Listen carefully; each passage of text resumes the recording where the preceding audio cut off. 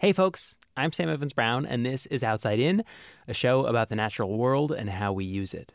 Today we've got a double feature. In the second half of the show, we've got a new Ask Sam where we'll tackle some listener questions about bird feeders, black flies, and the clouds.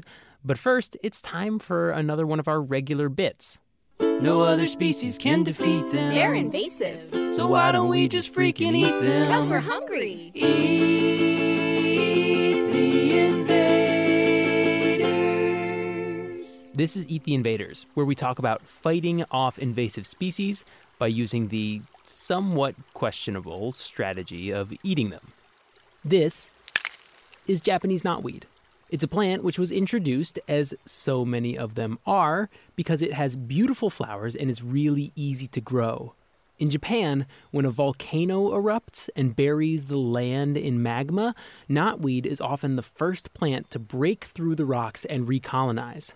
It looks sort of like bamboo, with broad, tear-shaped leaves and tall, segmented stalks that can grow to be over your head. But here in the U.S., knotweed is a problem, and it is tenacious. It can grow through foundations, tear apart pavement or stone walls, or just take over your yard. But there's at least a little bit of good news. In another week or two, as it warms up here, it's going to send up these little shoots. And when it sends those up, the first foot and a half is edible like asparagus. That's Ken Hardcastle. He's a winemaker. What's it taste like? It's not as nice as asparagus for myself. So I used to have knotweed that grew up all around my house when I was a kid. And this is Taylor Quimby, our producer. And I used to just eat it right off the stalk. Oh, you did? Yeah, like a lot of it. A lot of it? Yeah. Wow. I used to go out with a wiffle ball bat, and my parents would be happy to just send me off, and I would smash it down. This stuff really this has that nice crack to it. Oh, yeah. We're standing in Ken's yard, where alongside a quaint little stream and nearby stone wall, there are two long rows of last year's knotweed, standing 7 or 8 feet high. Now it's all dry and brittle, which, I will say, makes the idea of going into a field of this stuff with a wiffle ball bat seem pretty appealing. We have hackers and whackers and all sorts of things, and we come out here in the evening, spend an hour just hacking the crap out of it, you know. All your stress gone. It's perfect. It's great. I've had friends come over and grab some sort of implement and head out into the woods and just hack Japanese knotweed for a while. Let me interrupt this regularly scheduled Eat the Invaders segment with a little PSA. If your goal is to limit the spread of this invasive, this is a terrible idea. Well, I wouldn't recommend that. Doug Saigan is the state invasive species coordinator and says that even a tiny fragment of the stem, crown, or root can turn into a whole new plant. And what's more, cutting it stimulates growth. So if you had just a few square feet of stems, all of a sudden you cut it, and the next year you could have, exponential number of square footage of stems. So Ken and Taylor's chopping probably has led their plants to spread exponentially. Should you actually want to get rid of knotweed, you can spray it with herbicides, or you can cut it down, dry it, burn it, cover the entire area where the knotweed was with the thickest tarp you can find, bury the tarp with wood chips, and leave it there for 5 years straight. So yeah, this stuff is invasive. But for Ken, who loves experimenting with things in order to make wine, and whose blueberry wine was good enough that it was featured on the Today Show, knotweed presented an opportunity.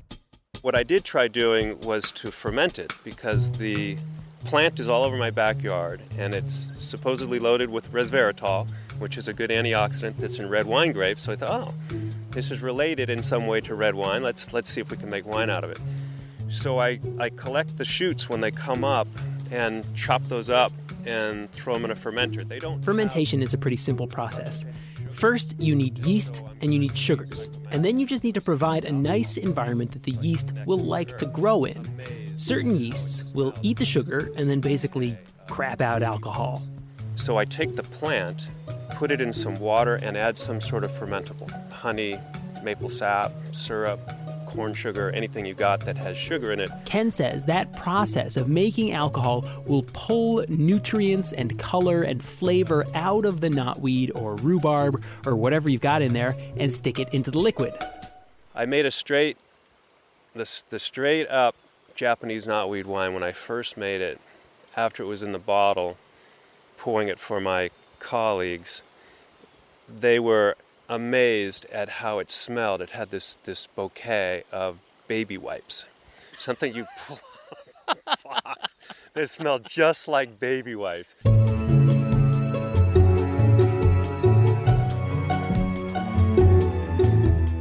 The thing about a bottle of wine is the taste and smell changes as it ages.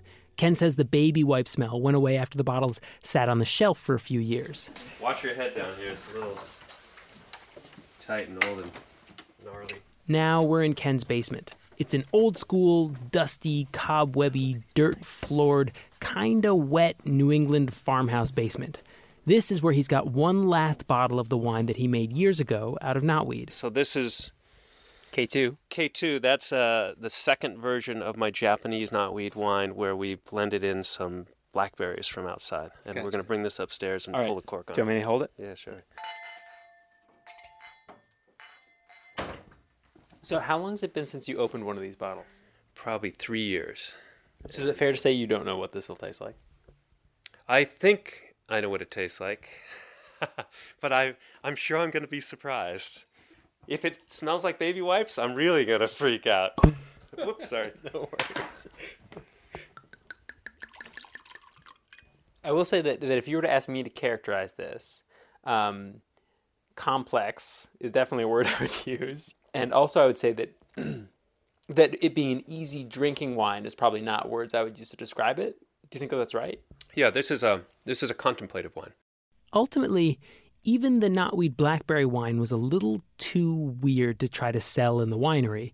But the experiment did get another idea swirling around in Ken's head, one that ultimately was economically viable. This plant, you let it grow like it likes to do, and in August, it sends out these tall, long fronds of little tiny white flowers. They're just loaded. It's beautiful. It's a decorative plant. It's a gorgeous plant. Bees love those flowers. They're going after these flowers, and they're taking that nectar back to their hive. The honey that's put up from Japanese knotweed looks like molasses. People call it black bamboo honey. It's fantastic. It's a very distinctive, very unique honey. I make mead out of that. Mead, the alcoholic beverage associated with fantasy, Beowulf, Vikings, and Robin Hood's Friar Tuck.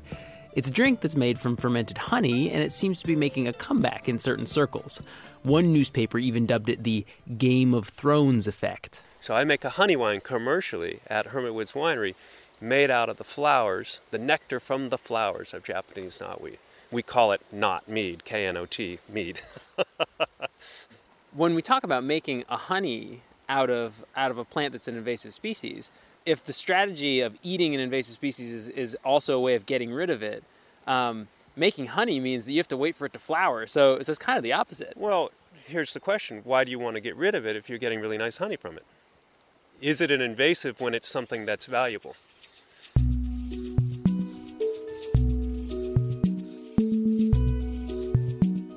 Okay, the truth is, Ken's goal was never really to try to get rid of his knotweed.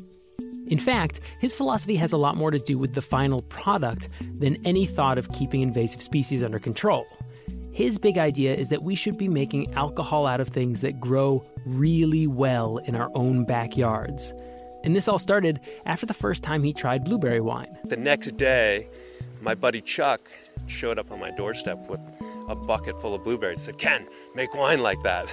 He's since branched out to try adding random plants that are decidedly not sweet. Sumac, staghorn sumac, this plant behind us right here, I use it as a natural form of tannin into my blueberry wines and other things to give it more grip. And he's even made a white wine from heirloom tomatoes that he says tastes just like Chardonnay. So are you just, when you go for a walk out here, are you just looking around you thinking like, what around me could I turn into booze? Yeah, always. You let the Saccharomyces on there, the critter that eats sugar and makes alcohol, do its magic, and you end up with this liquid that's nutritious and connects you to your gods and Mother Earth in new ways. I don't think I've ever heard anybody refer to getting wasted quite that way. Well, that's the way I see it. And actually, you take a honey wine and you connect to Mother Earth like no other product on the planet. So for Ken, this is not really about eating invasives. It's more like, hey, we should be enjoying what grows in our backyard. So what's the problem with that? Commercially, people harvest asparagus. So there are devices and tools to make it efficient or ways of harvesting it with people to collect enough of it. And then I could ferment that and turn that into wine. And we won't have to spray it anymore. We'll cut it down and grow it in places so that we can craft it into a wine. Well, this is the problem. When you get Ken excited about this idea, suddenly he's talking about deliberately planting one of the most invasive species around. Which brings up a funny tension here. Remember Doug Saigan, the earnest state worker who fights invasives? So you're friends with Ken Hardcastle, yes? Yes, I am. Have you been to his house? I have been to his house. He's got it everywhere. He does have it everywhere. Does he drive you crazy? I have to say that it seems like for you two to be friends is sort of like the odd couple a little bit. It is. I love Ken. He's a great person, and I have a lot of respect for him. And he wants to control that Japanese knotweed on his property. It is getting overwhelming, and with the density of the population there, you'd be hard-pressed to be able to throw a baseball across it. It's pretty dense. So obviously Ken is not actively thinking of starting a knotweed farm because he is in fact trying to eliminate some of the stuff on his property. So I've been out there trying to assist him on a few weekends last year to try to get a foothold, and we're working on it.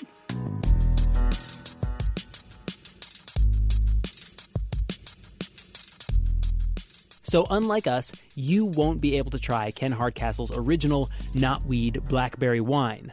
But if you want, you can go out in the spring and grab the new shoots when the plant first starts to push up from underground, like we did. It's a lot more mild than I thought it would be. Yeah, what did you think it was going to be? Like super bitter. No, it's good. I'd eat this. I'm going to make this into a pie. It's surprisingly tasty stuff. And in some ways, that's the problem. Because as we've learned, just cutting it actually might help it spread. The truth is, there are many invasive species that can't be controlled by eating them. And for the ones that are edible, what if they taste so good, people just want to plant more of them? Well, isn't that a pickle?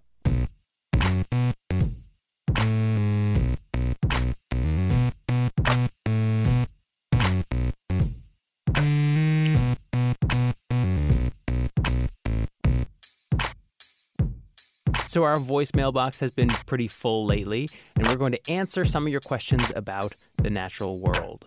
Or try to, after a short break. Hello, Sam Evans-Brown. Hey, Maureen McMurray. Hi, Taylor Quimby. Hello. So, Sam, Taylor and I have brought you here to answer some questions. Questions. Why do geese make V's? Does a bumblebee sneeze? Can a person eat trees? Can a polar bear freeze? Is a kidney stone kind of like a pearl in a clam? Well, I don't know. Ask Sam. Okay, so the inbox has been quite full with questions, Sam. Are you ready to answer them? Ready as I'll ever be.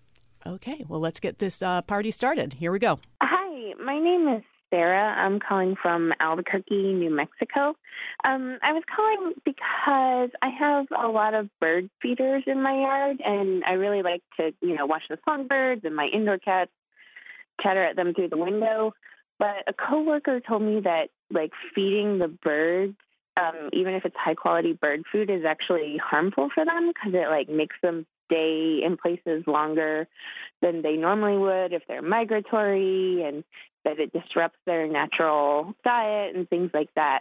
So is that true? Am I hurting the songbirds in our ecosystem by putting out bird feeders? Tell me if I'm a bird killer or not. Thanks. Oh, what a bummer of a coworker. Oh, yeah. Come on, man. I just like to watch the birds. So this is a question that has been plaguing the sort of non-interventionist environmentalists for a long time. Like are we upsetting the delicate balance of nature by feeding birds? And there are a couple of concerns, right? First is, are they staying too long in places that they shouldn't be staying when they should be migrating because there's food for them? Are they getting lazy? And then, but more than that, are they staying and then they try to continue on their migration and they like freeze to death and starve because they've stayed for too long? Oh, okay. So it's actually bad for them. The other is that they might be transmitting diseases to each other because they're like birding up next to each other. And then there's this third idea, which is they're becoming dependent on the feeders. Like the species that don't migrate away become dependent, and then if you take the feeders away, then they would die. But all these questions have been tested. The migration one, there's a counter argument, which is birds don't look for food to know when they should migrate. They look for daylight and temperature. Okay. They have found disease transmission. But then the question is like, okay, on net, is it good or bad to feed the birds? And there's this thing called Project Feeder Watch, which is like this citizen science experiment, which is people documenting what birds are at their feeders. Are these I'm sorry, is there like a bias in here? Are these feeder enthusiasts who are running it? They're feeder enthusiasts. So, but hang on. You look at the birds that like feeders from Project Feeder Watch, and then you check to see, are those birds getting more or less abundant, right? Based on other data. And the answer is no. They're basically totally unchanged. It's not like the ones that are eating at the feeders are dying. So maybe the answer is that feeding the birds is like a purely selfish activity because you get to see them and it costs you a little bit of money, but really you're doing nothing. Yeah, and like there have been these studies that have found that, chickadees, for example, even if they've got a feeder that is fully stocked, they only get about 25% of their food from it because they're like evolutionarily wired to look for food from different sources because like the food might dry up at any moment. Interesting. So she's not a bird killer. Not a bird killer. Yay! I thought you were going to say they only get 25% of the bird feed because the darn squirrels get the other 75%. Well, that is like a whole other part to this. No, and that's a legit question, right? Like, what about impact on other wildlife? I have no idea. Hey, Sam. My name is Sarah, and I'm calling from Dunsville, Virginia. I have several friends who have hiked the Appalachian Trail, through-hiked it, and another friend who's about to start. And she's starting up in Maine in June, and we were talking about how she needs to get a head net to protect herself from all the black flies in Maine and in other parts of the Northeast. So my question is, why are black flies such a problem up in the Northeast, but they're not really problematic at all down here in the South? So the whole world has species of black flies. In most places, they're pretty harmless. There are some in South America and Africa. There are some that carry this disease that will make you blind, but that's not good. Not good there. But in most places, they're just annoying. In places that it's cold, though, the black flies have this very unique thing, which is black fly season. We get swarmed for a couple weeks every year. And the reason for that is because we have cold water. All the flies lay their eggs in the streams, and the larvae in the cold water take a really long time to develop. And so they basically all hatch in the spring because they've got to rush to get the eggs back in the water again so that they can hatch in time for the next spring. Oh, so the black flies in other warmer places are there year-round in much lower frequencies. Densities. They're just like dispersed. Yeah. Oh, okay. Yeah, and so they don't have black fly season, which is awful. You understand how like caribou can be killed by enough bug bites when you're in this kind of... Caribou can be killed by bug bites? Yeah, dude. Really? Yeah. Have you ever seen the caribou migration movie that came out a couple of years ago?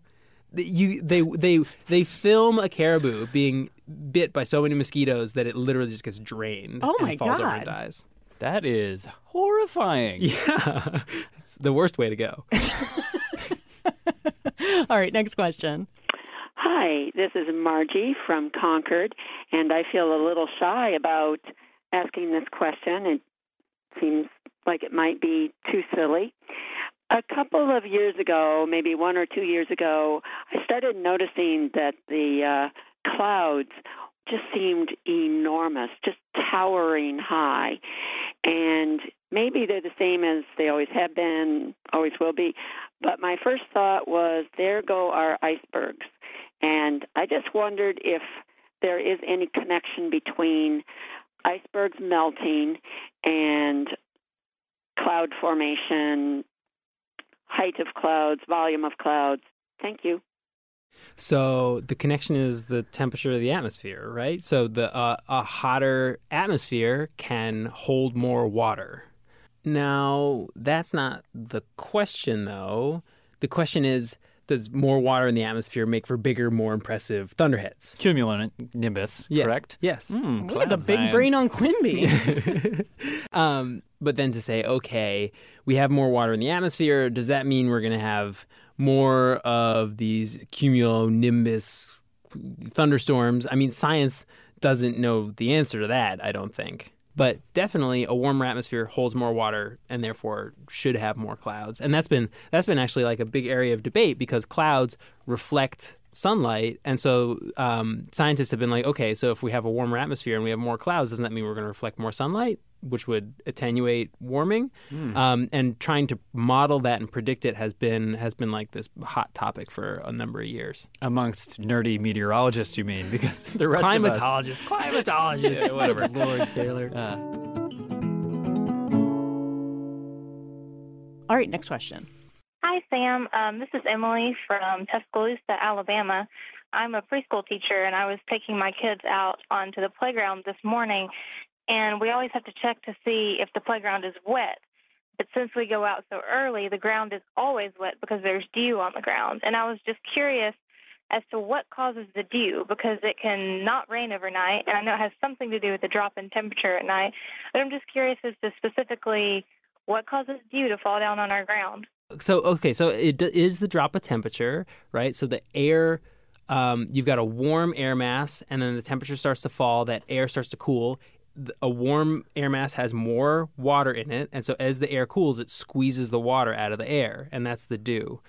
But the dew point, which you've heard of, is this number that changes with the humidity. So if it's more humid out, that means there's more water in that air, so it doesn't have to cool as much for there to be dew. So the more humidity, the higher the dew point. As in the wetter the air, the easier it is for the water to fall out of the air. So the higher dew point means that the temperature has only fallen a little bit. Okay. Yeah. Versus a low dew point, as in the temperature has to fall all the way down to that low dew point. Gotcha. And this is a great opportunity to explain another number you've probably seen in the weather forecast, relative humidity. So if the relative humidity of 100% means the water in the air is condensing just as fast as it's evaporating. So 100% relative humidity is a day where like you touch a surface and it feels wet because you're literally at the dew point right now. The dew is forming all around you and evaporating at the same time. God. That's like when I lived in New Orleans. Yeah. I feel like it was like that all the time. Oh, God. Those are worst. bad days. Yeah. Those are bad days. It's a great place. That's all I got, folks. Cool. That was a good round. Yeah. Solid learning. Yeah.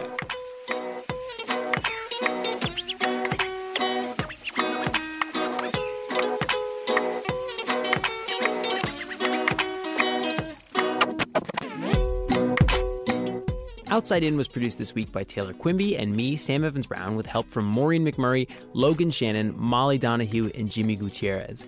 If you'd like to see Ken Hardcastle's dusty New England wine cellar, we have got photos. Head on over to OutsideInRadio.org. You can also find more information about some of the studies we talked about during our Ask Sam segment there, too. And if you'd like to get your own question onto the podcast, the number is 1-844-GO-OTTER. That's 844-GO-OTTER. Our theme music is by Breakmaster Cylinder. Additional music this episode was from Poddington Bear and Ari De Niro. Outside In is a production of New Hampshire Public Radio.